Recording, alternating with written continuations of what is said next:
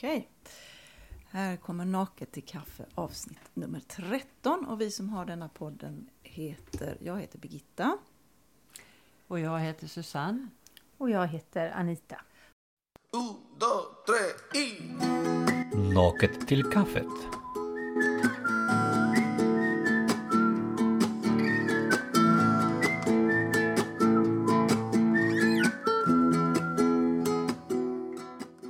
Och så vår tekniker Jorge Maturell som är med hos oss idag. Lite granna. Okej. Jag tänkte jag skulle prata lite om vad jag gör på helgerna.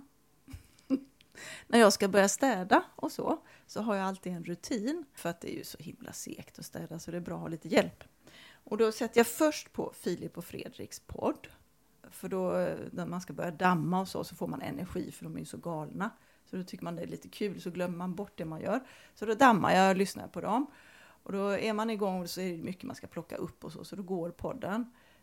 Och så blir man lite glad och skrattar lite. Och sen är det ju dammsugning då. Och då går fortfarande podden. Men sen när det börjar bli golvet då kommer man in på Alex och Sigges podd. För den går automatiskt nu över till Alex och Sigges podd. Jag lyssnar alltid på dem. Så det sker på något sätt. Så jag är inne på den. Dammar du varje lördag? Ja, det är skitdammigt hemma hos mig. Herregud, jag blir helt chockad över vilken damm. Undrar om jag inte ser mitt damm eller den inte finns. Finns inte. Nej. Det kan vara att du negligerar Det den. finns inte. Jag dammar till Filip och Fredrik. Och då kan jag det är ett tips, det är verkligen svinbra för då glömmer man bort allting. Ja, i alla fall. Ska man skämmas? Nej, man ska För inte att man skämmas. inte städar? Ja, men du städar väl någon gång? Någon gång. Men inte med den där frenesin och regelbundenheten. Men alltså, hur Nej. ofta städar ni? Ja, när jag tycker det behövs. Ja, men vad är det? Ja, jag har inte den. På lördag måste jag städa. Inte Det är inte chans. så? Nej. Kan du gå 3 lördagar? Ja, absolut. 4? Dammar jag. Ja, men- ja. Men ni menar att ni dammsuger istället då? Dammsuger är ju en gång i veckan. Det Ja, gör ja, jag. ja. En gång i veckan. Eller Jorge dammsuger en gång i veckan. Ja, Svinbra. i snitt kanske en gång i veckan. Men dammsuga. dammar gör jag väldigt mycket mer sällan. Och Peter tar toaletten och jag dammsugar. Det är vår deal liksom. Okej, men tvätta golv då? En gång i veckan. Ja, Alla så du- golv. Jag tänkte, Ja. ni har ju hund. Ja, Det är ju därför en- kanske. Det gör Ja. vi. Som en ursäkt. Jag tvättade golvet nu när Anticimer skulle komma och ta bort kackerlackorna. Då vill man ju ha rent. Har de varit där? Ja, de har satt ut fällor Oh. och gift. Och vi har bara hittat fan. några lik och nu finns det inga, ser vi inga mer. Men då får inte hunden vara där, va? Jo, för det är inte giftigt för hundar och de står Nej. inte heller där hon kommer åt. Nej, men det Nej. låter ju... Okej, ja, men... Men han berömde oss, han tyckte vi hade så väldigt rent och fint så att det var inte därför vi hade kackerlackor. Nej, men vad Men bra. inte därför Det är man ju inte får därför. kackerlackor. Nej, det är aldrig därför. Sällan det brukar vara rent i de hemmen. Så det är inte det. Ja, men i varje fall, då har vi klargjort det, hur vi ligger städ. Det är rutinmässigt. Okej, i alla fall. Efter min lilla städning då går jag över på Alex och Sigge. Men denna gången då städade jag inte, utan då hade jag inte hunnit lyssna klart på podden. Utan då hade jag pausat, så jag satt vid köksbordet, tog mig en liten kopp kaffe. Och Alex och Sigge är ju mer lite... Det är inte så galet som Filip och Fredrik. Så här kan man sitta och dricka kaffe och så kan man få lite goda idéer. Så jag satt där i godan ro, satte på Alex och Sigge och allt var frid och fröjd. Och så började då Sigge prata om den här dokumentären som har gått på tv som handlar om skilsmässa. De har blivit filmade från det att de blev ett par, fick barn och livet gick på och sen blev det skilsmässa. Och så har det är väldigt ingående, de pratar om, man får följa dem precis i deras process, att de är ledsna och alltihopa. Men då undrar jag, Ja. visste de det? För de kan ju inte ha vetat det från början.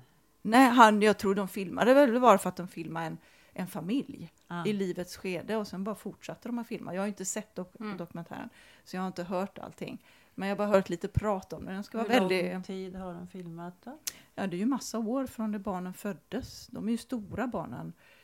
De bor fortfarande hemma tror jag. Men stora, tonåringar i alla fall. Men är det första gången det sänds? Eller har det varit liksom en dokumentär som har sänds genom åren? Jag vet faktiskt Det inte. kanske inte ens var viktigt. Förlåt. Nej. Du- Nej, men det är ett intressant program och otroligt modigt av de här mannen och kvinnan som gör detta. I varje fall så pratar han om det.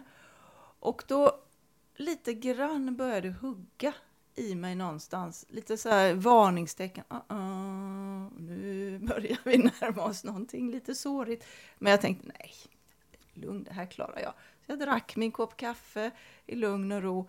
Men sen kom det liksom djupare och djupare in. När man kom in på känslorna. Vad som händer i en skilsmässa. Och då jag åkte bara rakt ner, som en liten hiss rakt ner. Och det gick inte att värja sig. Och tårarna började strömma. Och jag mådde inte alls dåligt på något sätt och vis. Det gick inte att hejda. Jag bara åkte rakt ner i mörkret. Och då kom alla de här känslorna. Övergivenhet. Djup sorg. Att man inte duger som kvinna. Jag blev ledsen direkt. Så här, titta, så snabbt går det. Förnedring. Att man liksom går in i sig själv och beter sig så jädra lågt. Så det är inte sant. Och man trodde aldrig, som det här med att det här med fysisk kontakt som är så viktigt då. Och att den är totalt frånvarande. I de här när man kommit så långt ner. Man rör ju inte varandra utan man vill den andra. Och ändå så, den som är jag då, den som var i den situationen. Då blir det att man liksom ber om kärlek. Och det är så förnedrande att vara i den positionen. Att be, det tänker man inte. Man gör inte det. Man ber inte om kärlek om man är lite där uppe. För då är det, jag menar, lägg av liksom. Så man hör hur folk pratar, men skulle aldrig göra. Men det vet du inte när du är där nere. Då jävlar i det. Då är det sånt som du ber om det. Du nästan, som jag var, beordrar. Jag bestämmer. Liksom man försöker. Jag bestämmer hur det här ska gå till. Och jag tänker inte skilja mig, bara så du vet. Alltså så här, man försöker olika strategier. Hur man är i det här. I alla fall, och alla de mörka, svinjobbiga känslorna, de bara kom i mig. Och mitt i det här, när jag satt där och tårarna rann, så ringde August. Och jag sa, min son August då. Och jag sa, men August, jag mår inte dåligt. Jag är inte ledsen. Det är bara att jag är ledsen för jag lyssnade på Alex och Sigges podd. Jaha, sa han, jag vet vad du menar. Jag förstår precis. Och mina barn har ju också hamnat i de där känslorna. Samma liksom övergivenhet, svek. Precis alla sådana saker. Så han sa, jag vet vad du menar. Så, men jag sitter här och gråter. Så, ja, men vad bra, sa han då. Gud, vilken bra son du har. Alltså, han är så gullig som han dör. Men så att det är ingen fara med mig. Det är bara att jag tyckte det var intressant samtidigt. Hur jädra snabbt det går. Och att man tror man är klar. Man tror man har arbetat sig igenom. Man har liksom kommit upp sen bra länge nu. Men nej, jävlar i det. När du minst anade, minst förberedd, så åker du ner. Och då är det liksom inget skydd. När du är där nere. Men det måste ändå ha varit på ett annat sätt nu, tänker jag. För när du pratade med August så sa du att nej, jag är inte ledsen. Utan du kände alla de här känslorna. Men det var ju inte som det var för ett par år sedan. Nej. För jag minns ju det där du sa, nej, jag tänker inte skilja mig. Och jag frågade liksom, men vad ska du ha honom till? Det var ju som en galenskap nästan. Men då var det ett helt annat läge. För nu kan du ju bli ledsen. Alltså, du var ju inte ens ledsen. Men du kom ju i kontakt med någon djup känsla. Men du kunde ju bara sen, antar jag, gå vidare igen. Att det inte var någonting som du ramlar ner i ett hål som tog flera veckor att ta dig upp ut. Förstår du? Nej, precis. Utan de här stunderna, tänker jag, när man har gått igenom någonting så svårt, blir ju kortare och kortare. Att ju mer man har bearbetat, desto lättare är det att byta liksom sinnesstämning sen och komma ur det igen. Man kan känna igen alla känslor. Men du är inte kvar i dem på samma sätt. Du inte liksom lever i dem. Everybody wants to go home now. Naket till kaffet. Everybody's checking their phones now. I call bullshit. The night is young. My drug of choice and I sure ain't done. Nej, precis. Det måste ju vara det som är skillnaden.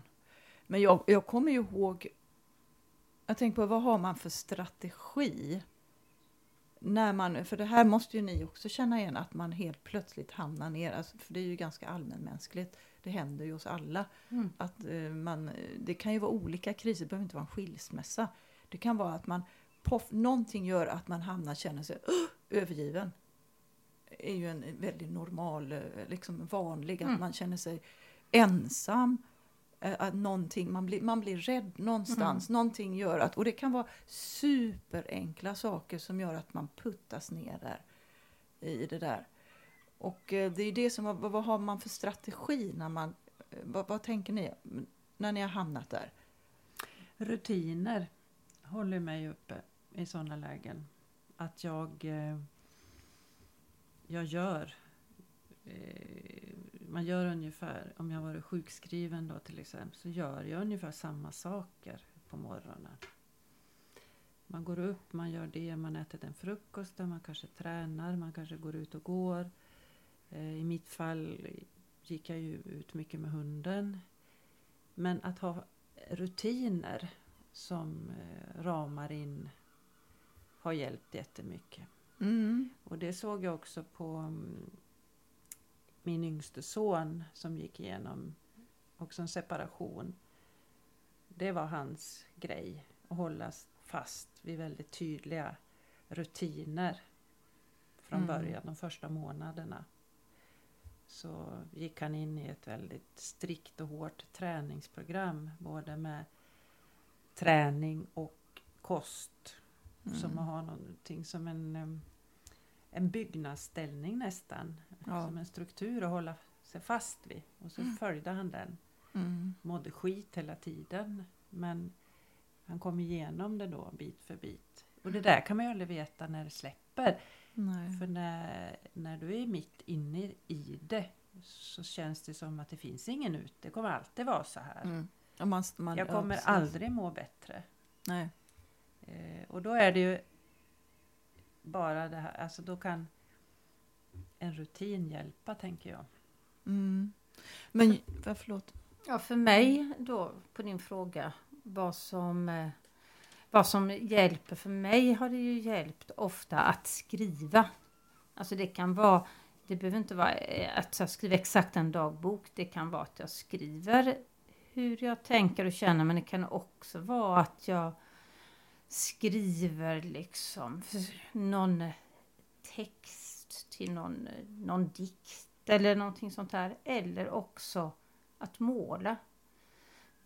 Där känner jag att jag får liksom en sorts, då får jag en kontakt med känslan och samtidigt en distans till känslan. Alltså jag kan titta på det som händer samtidigt som jag känner den, för att det värsta av allt är ju bara att trycka bort känslor, för då blir det ju bara ångest liksom. Så att ha någon sorts kontakt med det som gör ont, men samtidigt få liksom uttrycka den. Det tror jag är jättebra, men det har jag haft, och det har liksom varit, jag har också skrivit, men då har det varit liksom den här tiden varje dag skriver jag en stund ungefär, eller på kvällen eller på morgonen. Men det här att uttrycka sig tror jag är jätteviktigt. Kom du ihåg att ni var inte med då, ni skulle ha varit med, du och ditt ex. Vi gjorde en målarkurs med Det kommer jag ihåg. Det var ju jätteroligt, eller befriande på något vis. För jag tror, som du säger Anita, att det är väldigt viktigt här att få ge uttryck. Eller det finns ett mycket större behov just då i en situation. Det är ungefär som om jag har jätteont i kroppen. Då blir jag väldigt mycket mer noggrann med att göra mina övningar varje dag. Och sen när jag inte har ont, för att jag har varit duktig och gjort de här övningarna, då är det lättare att slarva lite. Och så får man lite ondare då. Eftersom man inte håller fast. Och lite så är det också med mående. Att när jag verkligen inte mår bra, då kommer det mer behov av uttryck. Som att skriva eller uttrycka sig med färger. Eller, så det går lite i cykler. Men om man säger så här då. Ni har inte tillgång till kunna inte tillgång till penna och kunna skriva ner något. Du är ute på en stan och du kan inte ha tillgång till dina rutiner. Det här kan ju flyga på liksom just i den stunden. Du är ute på en promenad, säger vi. Och bara den här känslan av övergivenhet kommer. Eller en rädsla. Och den sätter sig på något olika sätt i kroppen och i oss alla. Det är då. Vad gör ni då? Jag känner inte riktigt igen det. Att det kommer så. Jag kan nog trycka ner en sån känsla tills jag har lite mer utrymme för att känna den, tänker jag då. Ja. Sen... Jag brukar inte hända mig heller. Men jag vet folk som det händer. Ja. Och då är det ju att bara försöka tänka, stanna upp och andas. Djupandas. För om du stänger munnen och andas ner i magen och andas genom näsan, då är det här, vad heter det? Det är systemet parasympatiska. Som slår på och lugnar dig rent tekniskt, eller vad heter det? Neurologiskt så är det så. Att du blir, hjärtslagen går ner till exempel och så. Men det är ju folk som har typ fått lära sig KBT för att de får panikångest. Men jag har inte heller drabbats av det än så länge. Man vet ju aldrig, det kanske kommer. Ja, det vet jag inte. Men ibland är det så här att de här grejerna, för jag tror ju då däremot att man får såna här saker. Men man har olika strategier av att inte lägga märke till dem. Som du säger, man trycker tillbaks till sist. Man är i bekvämt och tryggt tillstånd så man kan måla eller skriva eller vad man nu har. Att det här kommer en liten känsla av något obehagligt i dig. Och sen så kanske du inte tänker på det förrän du kommer hem. Vad fan var det? Och så är den där obehagliga känslan kvar. Och så, vad fan, att du inte vet vad det är som har triggat. Nej, precis. För att du är van vid att sudda bort det. Liksom, för du kan inte gå där och gräva djupt i grejer när du är någonstans kanske. Men jag bara tänker att jag har lärt mig mycket av den här Dennis och Thomas. Eller Thomas och Dennis heter de kanske. Inte Dennis, Thomas och Dennis-podden. De pratar ju om i alla avsnitt är det samma sak. Att man ska vara närvarande i sina känslor och inte vara rädd när det kommer en sån här. Och att det där är tankegrejer. Det är ju tankar. Det är liksom hjärnan fabricerar, de gör de här sakerna. Så, och de kan dyka på, de pratar mycket om att ena stunden kan det vara hur glad som helst, solen skiner, det är bara att 5 minuter senare är det mörkt. Du vet fan inte varför det har blivit mörkt i dig. Men det är liksom, och det är ingenting i ditt liv har ju förändrats. Ditt liv är ju likadant som det var för 5 minuter innan som det är för 5 minuter efter. Vad är det i ditt liv som har förändrats så att du ska behöva känna det här? Sitta och gråta vid ett bord. Liksom du 5 minuter innan, allting var frid och fröjd, dricker kaffe och sen bara 5 minuter efter. Det är ju att identifiera sig med sina tankar. Liksom. Tanke, känsla, handling pratar man ju om. Alltså först kommer tanken, sen känslan och sen handlingen. Ja. Ofta tror man ju tvärtom. Att känslorna bara är där. Liksom. Men bör man tänka att det fungerar så, tanke, känsla, handling, då är det kanske lite lättare att identifiera vad det beror på. Det är sant. Eller som han Natko säger, tro inte på allt du tänker. Nej, precis. Så, att det tänker jag ganska ofta på när det här kommer över mig. Som ofta kan handla om att jag tror att någon annan människa tycker eller tänker saker om mig till exempel. Mm. Och då tänker jag, nu ska jag försöka att inte tro på detta. För detta har jag har ju inte frågat den här personen om det stämmer liksom. Och för det mesta Nej. stämmer det ju inte. Det är ju Nej. ens egna tankespöken. Ja, just det. Och, Ja. nej, men och som ofta kan ha att göra med övergivenhet. Att man, alltså jag tror att det är en jättegrundläggande känsla som jag pratat om tidigare. Precis som hunger och törst och så. Tillhörighet till andra människor.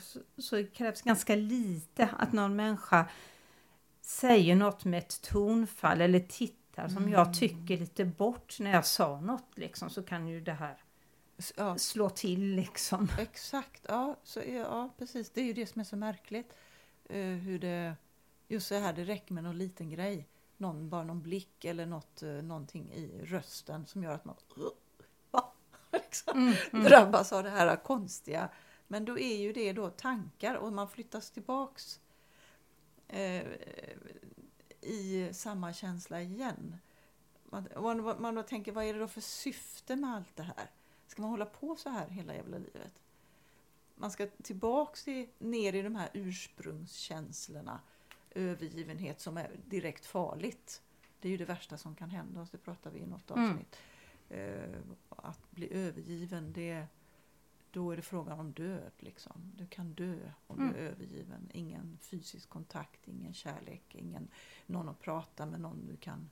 Att du är ensam, det är det värsta. Då slutar du att fungera som människa. Nästan. Så det är ju en urrädsla i oss. Vi behöver ju varandra runt omkring för att kunna leva. 1, 2, 3 y... Locket till kaffet.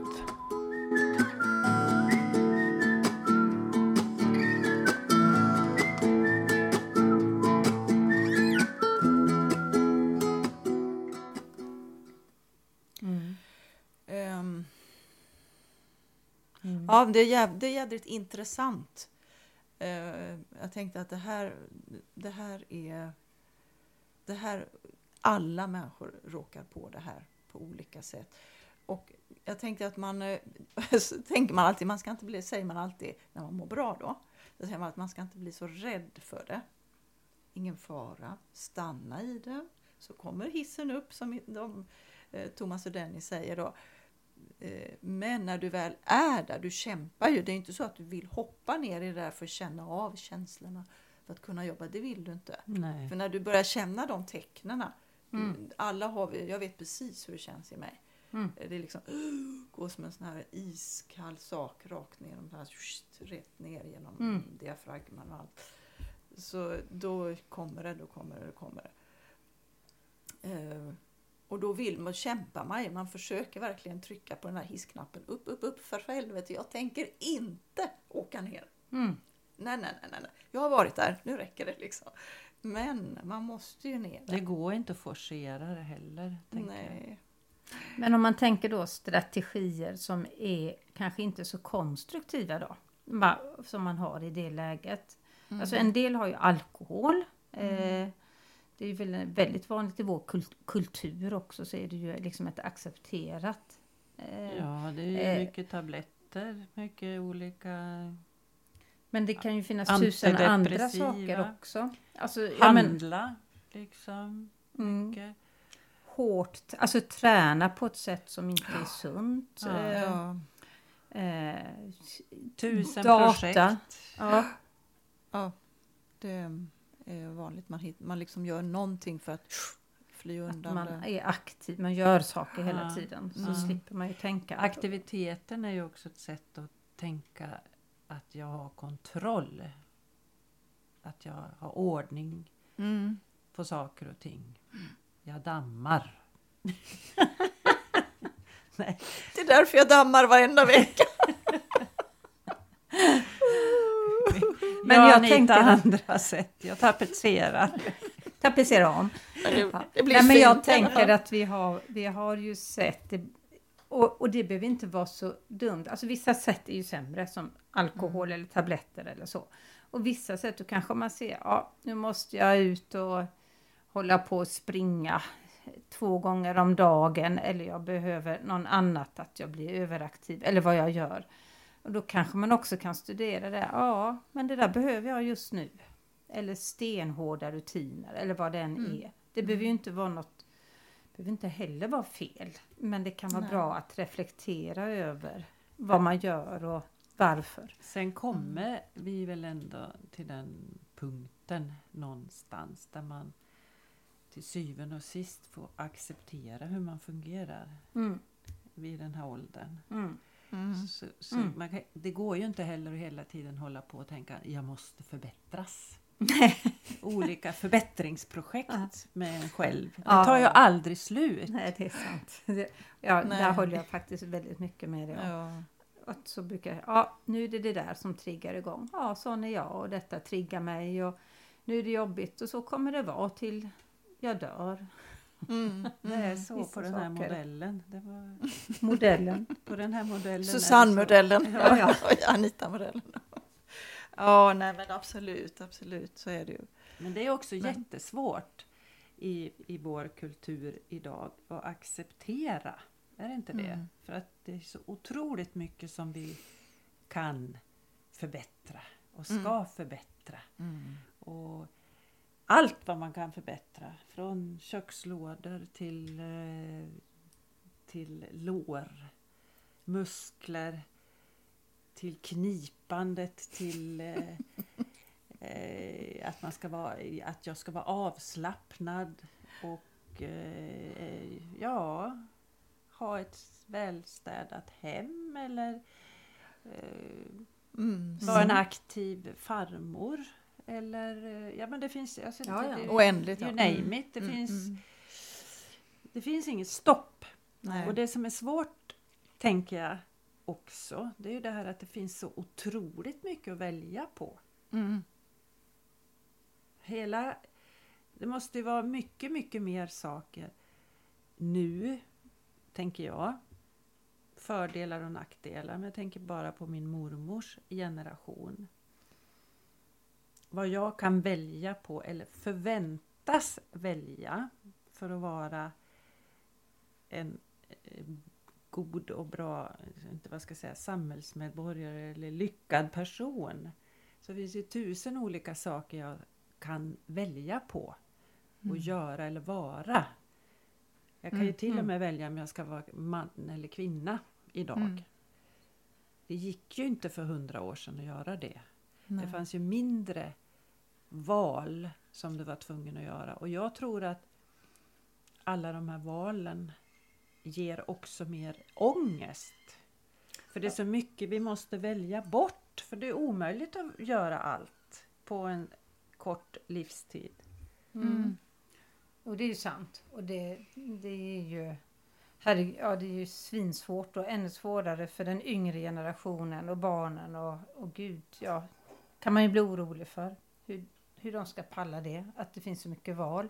Men så tänker jag på det här med grundläggande drifter och känslor är kanske också det här mänsklig drift att förbättra saker hela tiden. Alltså som också har lett till liksom en utveckling av samhällen, massa positiv utveckling också. Och att alltså jag tänker om jag har hållit en utbildning och så har det varit någon utvärdering och så 90% har varit positiva saker, men så säger någon något som inte är positivt. Det är ju bara det man fokuserar på. Liksom. Och då kan jag på ett sätt kan jag bli störd av det, men samtidigt så märker jag ju när det ligger där och triggar och mal i bakhuvudet hela tiden. Ja, för det här vill jag ju förbättra.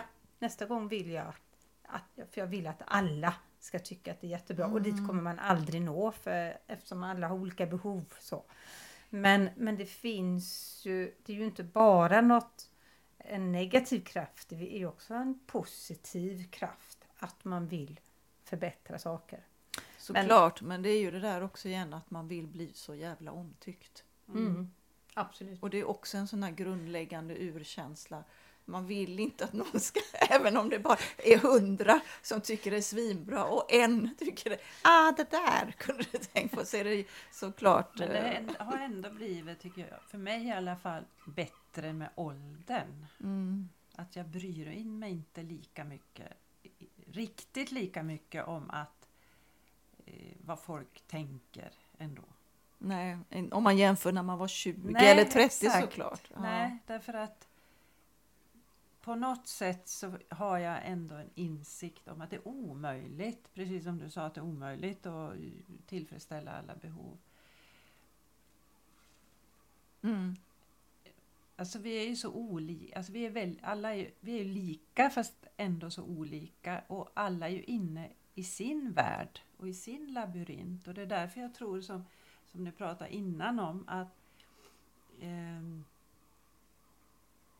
att jag kände att hon tittade för konstigt på mig när jag sa det här. Förstår ni? Alla är ju inne i sin värld. Och jag kanske inte alls funderar något överhuvudtaget på vad jag sa. Jag kanske inte ens hörde vad jag sa. För att Förmodligen. de är inne i sitt. Ja. Och ständigt då hålla på att relatera. Alltså det är jättesvårt det där. Men det måste till en balans på det här förbättra och good enough.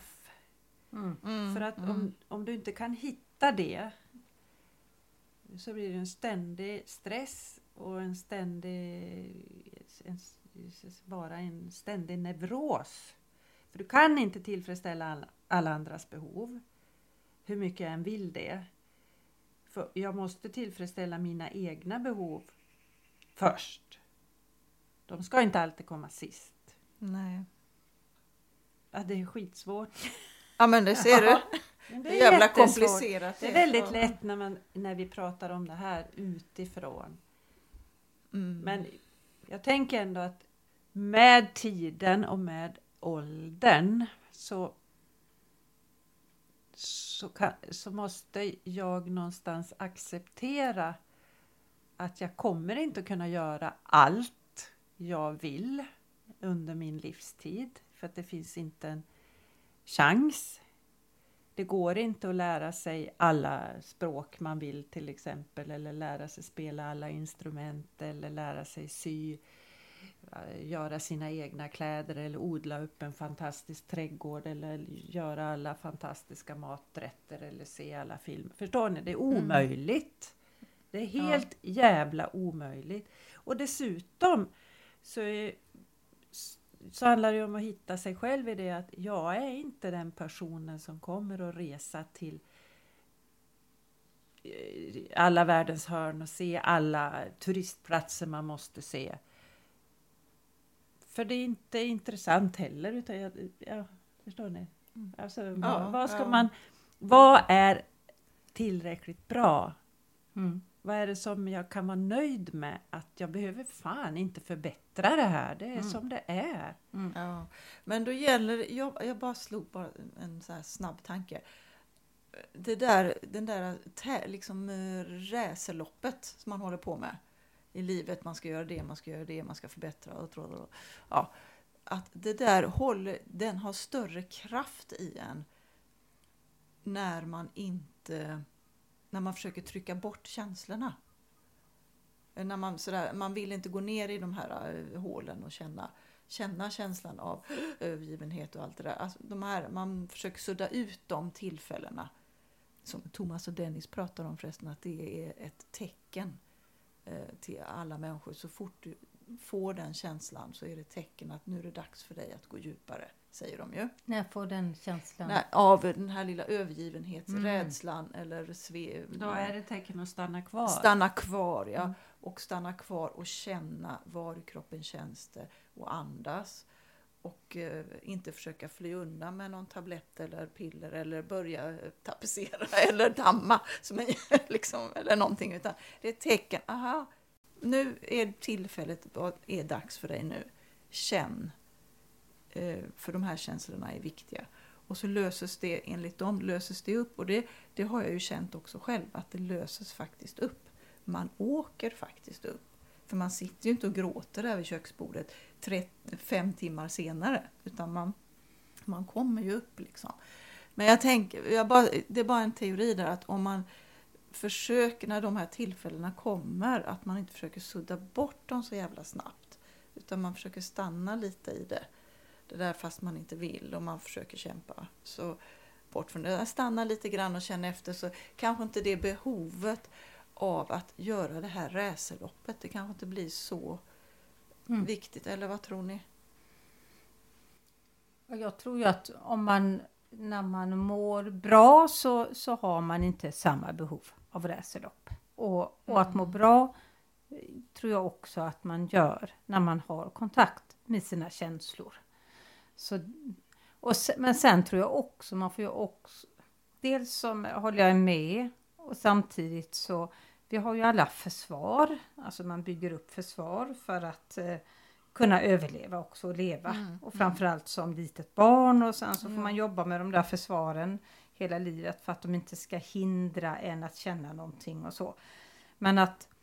Men också att det är okej att släppa lagom mycket. Alltså någon kanske kan liksom tillåta sig att rasa jättelångt ner och känna supermycket. En annan kanske inte vågar det. Kanske får ta ett litet steg. Och att det är också okej. Att det inte heller blir liksom, nu ska vi vara duktiga på att ramla långt ner i ett hål. Nej, liksom. det är ju också en tävling. Det är ju racerloppet det också. Att du ska... Att hitta sitt eget sätt i... Men tror ni inte, jag tänker att det är så att det är svårare, alltså det är ännu större tryck idag på det här med allt jag kan välja på grund av sociala medier, Instagram, Facebook, där alla redovisar och ska visa alla fantastiska projekt och förbättringsidéer och inredningsidéer och det finns ju hur mycket träningsidéer, allt finns ju. Och att det ger en större press på de som växer upp idag. Det är det ju. Absolut. Det tror jag tror att det är sån stor skillnad bara för 10 år sedan. Från som utvecklingen har gått, som det här vi pratade om innan med media, hur föräldrar har svårt, och morföräldrar och farföräldrar har drabbats av det här att barnen blir inte tillfredsställda. De tävlar med media. Med iPad, med telefon, med vad finns det? Skärmar överhuvudtaget. Att de tävlar, att det är svårt att få barnen att slita dem därifrån, för det slår ut precis allting. Och det är så otäckt så jag nästan inte vågar tänka på det. Och hur just de här sociala medierna, de är ju så skickliga. Det har ju många som har skrivit om detta. Att liksom använda sig av, där vi pratar om övergivenhetskänslan och dess motsatt, att få liksom bekräftelse att du är bra och så. Hur många likes man får och så här. Att det liksom appellerar till väldigt djupa känslor. För ibland kan man ju undra varför dras man så mycket till, eller man själv och alla, till det här med skärmarna liksom. Det ser jag ju på mitt barnbarn som är bara liksom 1,5 år, som är är jättefascinerad av skärmar. Så fort han ser en telefon eller iPad eller så är det ju det han går fram till. Men det är inte så konstigt, tycker jag. För de vuxna är ju där. Han uppfattar ju att det här är det viktigaste för de vuxna. Och då är det samma. Det är som en magnet. Ja. Jo, men så är det ju mycket. Ja. Nej, men alltså vi är ju inne i det allihop. Allihopa är ju drabbade av det här. Att vi själva sitter ju, det ger det är ju det här i hjärnan, dopaminet eller någonting. Det är ju man blir ju en belöningssystem. Studerat hur man ska... Ja. Men även om vi tar bort det med sociala ställen. Jag tänker en sån som han som är 1,5 år, det är ju inte det, utan det är ju rörliga filmer. Som han fascineras av. Ljud, ljus, sång, film. Att det står... Fortfarande kan man ju bara liksom säga nej, nu ska vi läsa en bok, eller nu ska vi måla, eller får du inte så. Men han är ju så liten än. Men att det är så tydligt, att det kommer så fruktansvärt tidigt, liksom den dragningskraften, att den är så stark. Det är hemskt. så Det man kan svårt göra. att vara förälder. Ja, det är ju jättesvårt. Jag ser att mina söner som har barn gör det ju, sätta en begränsning. Min största barnbarn, hon har ju telefonen är ju inställd på att hon kan bara titta en viss tid om dagen på telefonen. Okej. Sen har hon inte tillgång till Jaha, vad att smart. gå in Ja. och surfa. Hon har begränsad skärmtid. Mm. Det är jättebra. Och det får ju de kämpa med många gånger. Men de står fast vid det. Mm. Och så länge de kan stå fast vid det så är det väl bra. För det ger ju också ett medvetande någonstans. Jag menar, det här kan man ju se på sina vuxna barn. Att till exempel, bara en sån sak som med mat till exempel. Att vi gjorde ju alltid jättemycket hemlagad mat och höll på mycket med maten. Även om de kanske inte just då ville ha den maten, så är ju det här sättet att förhålla sig till mat finns ju kvar. Ja. Eller att vi gick ut i skogen och var ute på utflykter och så vidare. Och de kanske protesterade, ska vi ut? Sen var det roligt när man var ute. Men det är också någonting som, när de sen är vuxna och visar sina barn, så vet de, alltså då kommer det här fram, det som ändå kom in genom porerna. Och de kanske då, barnbarnen nu får i sig någonstans ändå, att man kan inte sitta framför en skärm hela tiden. Livet består av andra saker också. Eller så, jag vet inte, det kanske är vi som är utvecklingsfientliga. Nej, det tror jag inte. Ja, den får man ju alltid slängt på sig. Att man är, jag menar, inom det förskolan som man jobbar, där ska det ju vara, där står det ju allting, det här med digitala står ju så jädra högt i kurs. Att Det är liksom, så. Det borde vara precis tvärtom. Därför att förskolan borde ju vara ett forum för där du verkligen får vara i grupp, få leka och så vidare. Det som många barn saknar idag. Inte att vi ska förstärka det digitala. Nej. För det får de ändå. Ja. Nej, det står, och det är till och med så i löneförhandlingar och sånt. Personal som kan det här med digitala, de får mycket mer i lön än jag då, som inte är så himla bra på det då. Men jag är inte helt urkast, det får jag ju säga. Men jag är inte tipptopp. Men det är ju helt klart så att om man säger till barnen i förskolan, även idag, de mest stökigaste, alltså med diagnos och allt möjligt. Om jag säger så här, nu ska jag berätta en saga, så slår det så mycket högre faktiskt, fortfarande. Och då, de glömmer allt. Jag behöver inte ta fram en iPad, jag behöver inte ta fram någonting. Men om jag berättar en saga så sitter de helt knäpptysta. Ja, det var Och jag fantastiskt att höra. Ja, men, jag tycker nej, men visst är det. är- Jag blir helt så här. Jag blir helt rörd varenda gång av att man lyckas. Man kan ha 10 stycken i så fall. Och så må jag bara säga, nu ska jag berätta en saga. Och då är det Jag bara- känner igen det. Jag blir ju så glad när du säger det. Och att det fortfarande är så. Och jag känner igen det. Det var liksom mitt starkaste trumfkort när jag jobbade med barnen. Och det var just berätta en saga. Och Just för det. de här stökigaste vet jag, som gick i 4, 5 kanske. Då tog man en spökhistoria. Ja. Just det. Och då var de så rädda så de satt sig uppe på en nästan. Ja, just det. Jag brukar väva in alla barnen i sagan. Och då kom det en flicka som hette D. Ja. Och som gjorde så. Och sen var pojken, och sen så kommer de med egna förslag. Ja, men kan det inte vara bra om den också? Men, absolut. Så. Det är så jädra, så det är gjorde så jag gulligt. också. Ja, Ja. det finns hopp, ja. Ja. Och jag tror vi slutar där. Med Precis. detta. Från mörkret gick vi till ljuset. Faktiskt. Berätta en saga. Då löser sig det mesta. Ja. Perfekt.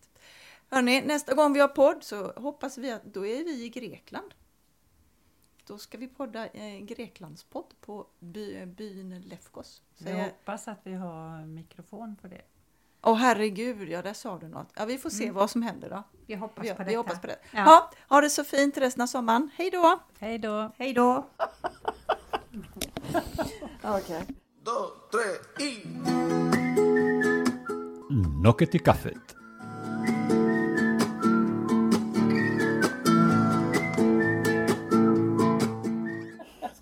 Det är en ständig kritik hela tiden. Hur fan går det till?